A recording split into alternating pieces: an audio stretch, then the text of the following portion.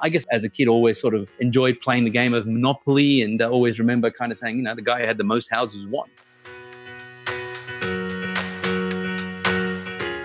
This is Property Investory, where we talk to successful property investors to find out more about their stories, mindset, and strategies.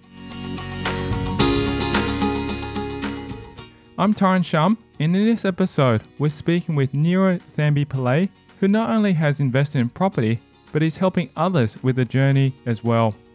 The author of Dad Don't Quit on Us delves into his story about how he became interested in financing and plunging into investing while still managing to spend quality time with his family.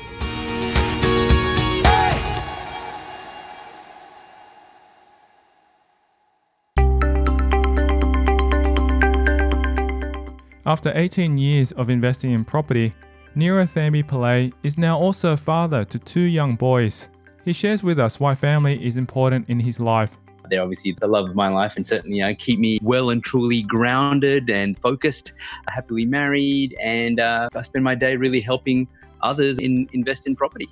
A typical day for Thambipillay starts off with his 2 kids, which really shows you can be a successful investor and have it all. I'm lucky enough that I spend the mornings with my kids, so I will do the school drop-offs and everything else, even breakfast before that and all that. So the mornings are some really quality time with the family. Then I'll sort of get into work, start my day shortly after 9, maybe 9:30. I'll generally spend my morning doing some study or reading into some sort of self-development. I truly believe that, financial development is directly related to our self-development. So I'm always focused on doing some study. And then it's sort of about getting on the phone, speaking to potential clients, maybe doing some of my YouTube videos or Facebook videos, and just really trying to get the message out there about how I can help others invest in property. And look, the evenings, if I'm not seeing clients, I'll be home with my wife, and generally, we're watching some TV or a movie and just chilling out.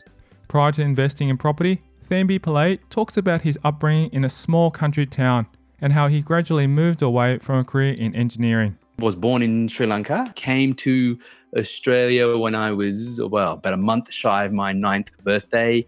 We grew up in a small country town called Griffith, which is about halfway between Sydney and Melbourne, for those who are unaware. And so I did all of my schooling there. That was a very friendly, close-knit community. So that's what I was used to. And then after high school, I was fortunate enough to get into the university of my choice to do an engineering degree, which is what I thought I wanted to do at that time, and sort of started on the path of engineering, and then decided no, I didn't like that, and went into sort of finance and commerce and started working in that field for large corporates before sort of finding out that property was a huge passion of mine, and sort of moved into that direction, Taran. Thambillay goes on to further discuss how he moved from Sri Lanka to Griffith in Australia and the next part of his journey.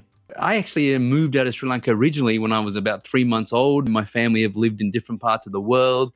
We actually initially tried to live in Alice Springs, I believe, as the story goes, for a year. That didn't quite work out. Then we've lived in the UK for a few years and in Papua New Guinea before resettling into Australia. And it was Griffith that provided us a home there, which was great. And I said I was there for all of my schooling and really only left after I turned 18. I have asked my parents why do we end up in Griffith, and the story goes that we were in Sri Lanka at the time. My dad was sort of my parents looking to migrate and leave the country, and Australia was one of their number one destinations. And when Dad, he's a doctor, he got an offer in Griffith. He initially turned it down. He thought it was a small country town, and doesn't know anything about it. But apparently Griffith is one of the biggest exporters of rice, and apparently my mum picked up a rice packet after my dad had turned the offer down, and to see that the rice packet that she was about to use was exported from Griffith. So that then started a bit of a story of, Griffith may not be such a small town, and, it's the best offer we got. Let's check it out. And obviously the rest is history. So it all came down to the rice packet.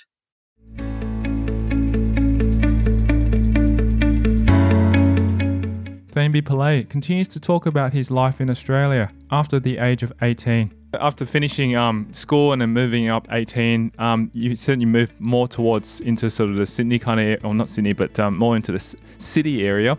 How did you actually determine from, say, engineering, which is what you talked about, you studied there, moving into sort of finance and all that kind of stuff? Like, what kind of jobs did you take on during that period of time? My first job out of university was working for a larger corporate in sort of their e-commerce field, which I didn't know what that was when I first started. That was nearly 20 odd years ago. So I guess the reason I got in that field is because I had an engineering degree and a commerce degree. So someone said, look, you'll be good in e-commerce. So that's where I started.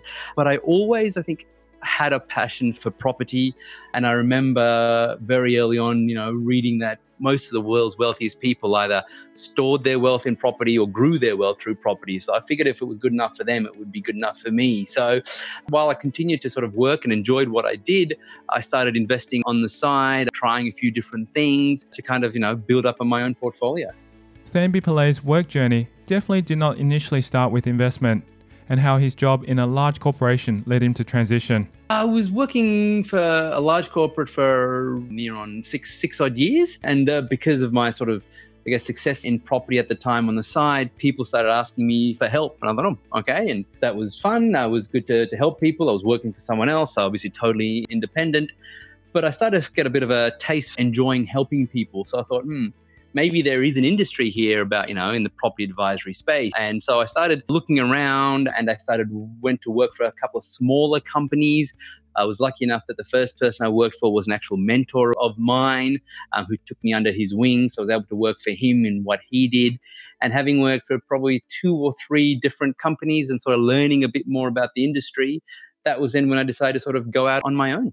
His mentor really inspired him to go out and start doing his own thing. He's a serial entrepreneur and probably still is to this day, but again, was very big on property. And so I sort of found him before the days of Facebook and social media and that sort of thing.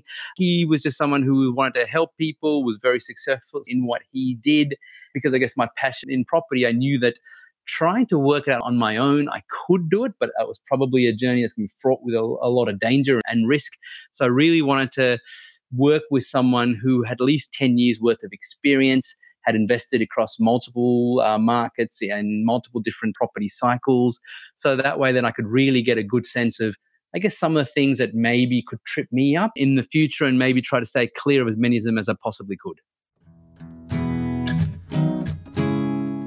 Thambipillay took his own interest into property and was not entirely influenced by anyone in particular, including his parents. I would say that my interest is very much self-driven. I probably come from just my study of successful people, entrepreneurs, property developers. And so that's really where the passion, I think, comes from. I guess as a kid, always sort of enjoyed playing the game of Monopoly and always remember kind of saying, the guy who had the most houses won. And so for me, that's the game that I probably started playing as an adult and still enjoy to this day. So when did Thambipillay first venture down the property path? I was a young kid in my 20s wanting to get into property. As that first job out of university didn't really pay a great deal. I was lucky enough, though, to still be living with my parents, so didn't have too many expenses. But even then, although I was living in Sydney, the Sydney market was unaffordable to me. And now we're talking 20 odd years ago. So I thought, I got 2 choices. I don't invest or I try and find other markets that have a good capital growth potential. So I guess I was lucky enough to sort of, do a lot of research, sort of just apply some of the financial principles that I'd learned at university, like supply and demand. And I understood that, one of the key risks about investing in property was the vacancy rate, because if you couldn't get your property rented, well, everything else went a bit pear-shaped. So I did a lot of research and then went and bought my first property, despite living in Sydney, all the way over in Western Australia.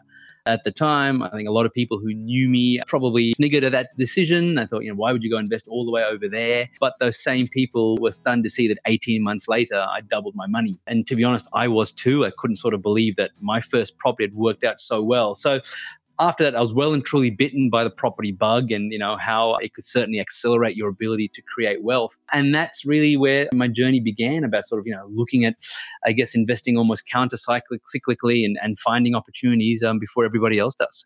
Wow, that's amazing. So how did you determine Western Australia was the place to actually go and invest in?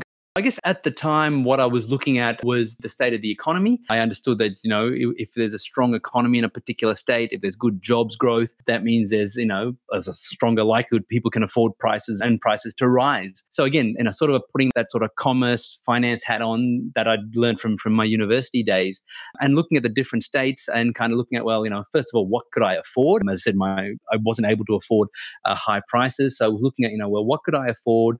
Where am I going to get a good return from a cash flow perspective so the property will get rented easily, so I'm not going to have to worry about that too much? And then what are the things that I believe would drive capital growth? I think I fine-tuned that over the last 18 years, but back then I still understood that it came down to there has to be more demand than supply, and people have to be able to afford prices. So kind of using a bit of a mismatch at that time, I would still say that I got quite lucky with my first investment, but there was still a bit of science to it back then.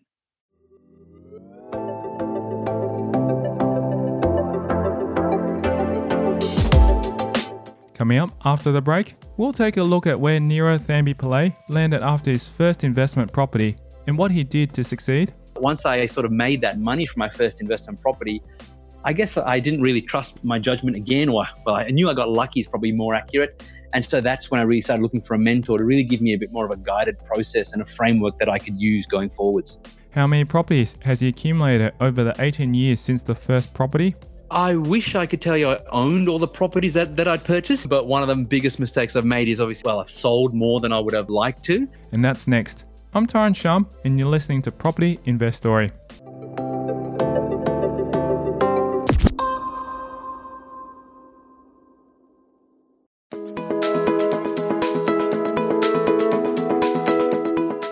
At a very early age, Thambipillay had quite a lot of knowledge.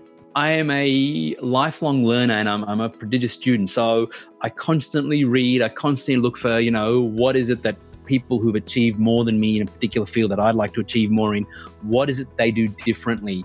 And so I, from a lot of the books I read, I saw that really, there are some commonalities here that we need to look at. Investing in property isn't just buying an off-the-plan unit in a suburb nearby that you think you might know and expecting to, make a lot of money. There is a bit more science to it. Now, I said I didn't really know everything that I do right now, and I still think I've got a lot more to learn.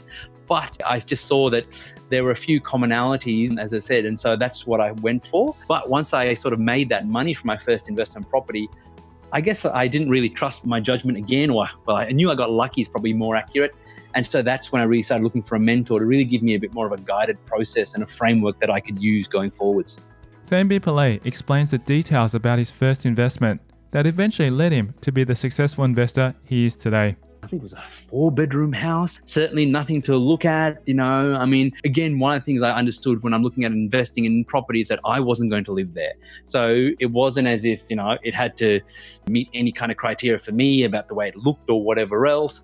It really was a case of, a numbers thing. I'm with an engineering and finance background. As you can understand, I'm very much a numbers guy. So it really just had to make sense for me on paper, analytically. I did not want to get emotionally involved. That's really how it was. But it was just a standard vanilla house. I think it was 4 bedrooms, if I remember correctly. Now, close to shops and schools and some of the key infrastructure that you want to look for. And yeah, very easy to rent out. Excellent. How much did you buy that one for? That first property was, if I remember, it was 135,000, if I remember correctly. Something's thereabouts. We're talking some pretty low numbers back then. That's amazing to hear. And how much rent do you remember getting from that? It was nearly $200, about $180, $190 a week when we first started. If I remember correctly, it was, I guess neutral.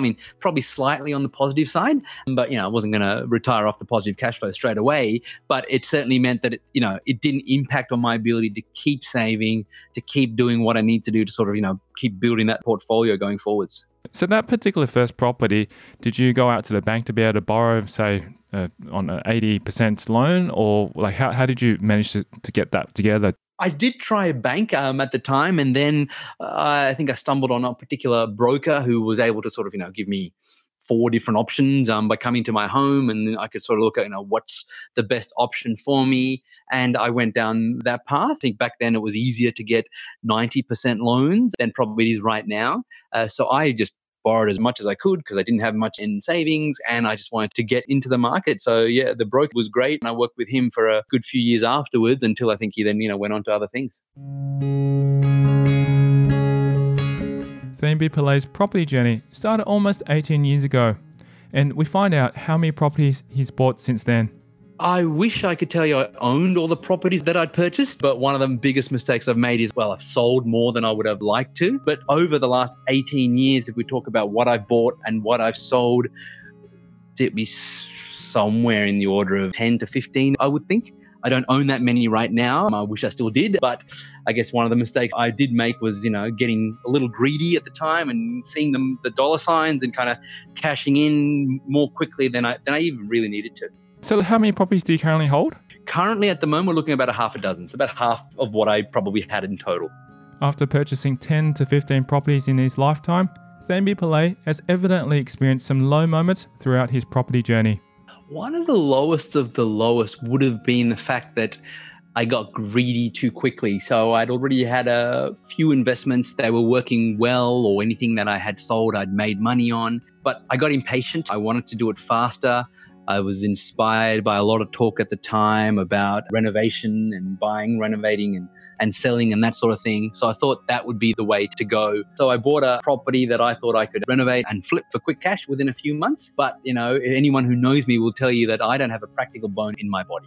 Right. My wife won't even let me hang up, pictures on the walls because she's scared that I'll probably crack the wall. She's right in doing so. I wouldn't let myself do it. So here's me, a guy totally not practical in one way, shape or form, going and doing a renovation deal. It was a recipe for disaster because it was the wrong strategy for me. It could have been a strategy that worked for others for sure, but it was definitely the wrong strategy for me. And it caused me a lot of heartache as I had to learn the renovation process quickly. I didn't know what questions to ask of the tradies. I think I felt led down the garden path a few times purely because I was so green, such a novice. And then I thought that just because I had a few properties meant I was some kind of expert, when really I was good at identifying markets with good scope for capital growth and good rental yields. I was not a complete novice when it came to renovating.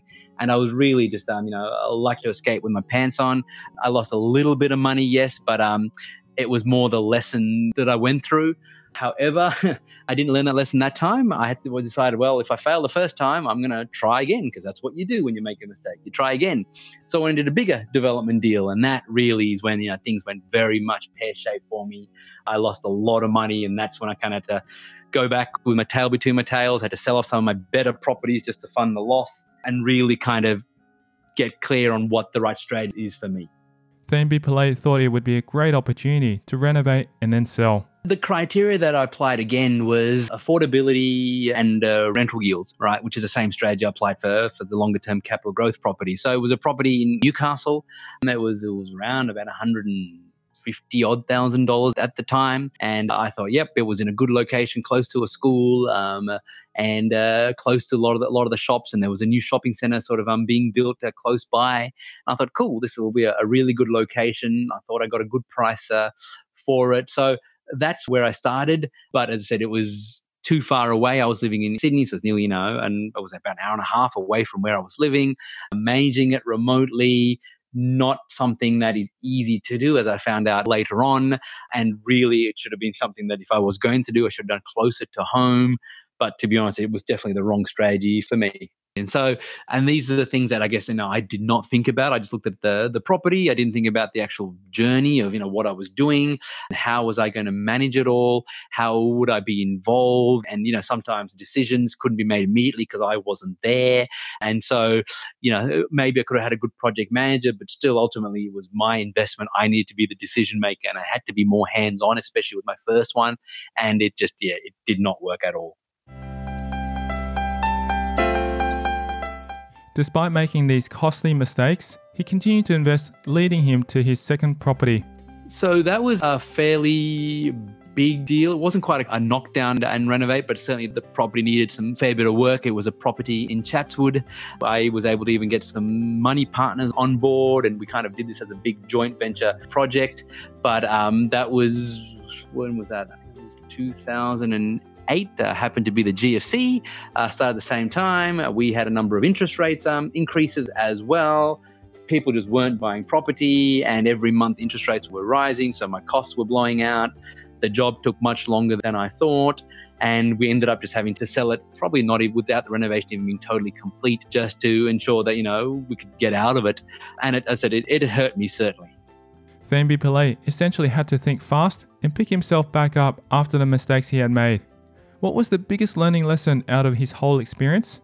I think the biggest learning lesson there was to be more self-aware and accept what my strengths are and accept what my weaknesses are. I think when we're young, many of us think that, we're 6 foot tall and bulletproof, or 10 foot tall and bulletproof. And I think what I found is that, I'm not bulletproof. There are certain things that I am not good at, and I need to accept that. So it was, I guess, a real lesson for the ego more than anything else.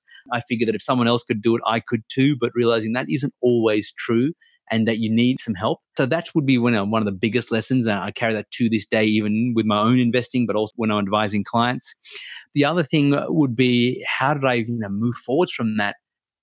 I really had to make a choice. And the choice was, well, you can give up now and you're not going to be able to achieve your goals. I mean, giving up never helped anyone achieve their goals any faster. Or I can just, lick my wounds and get myself back up. And when I'm ready, move forwards again. And that's what I chose to do.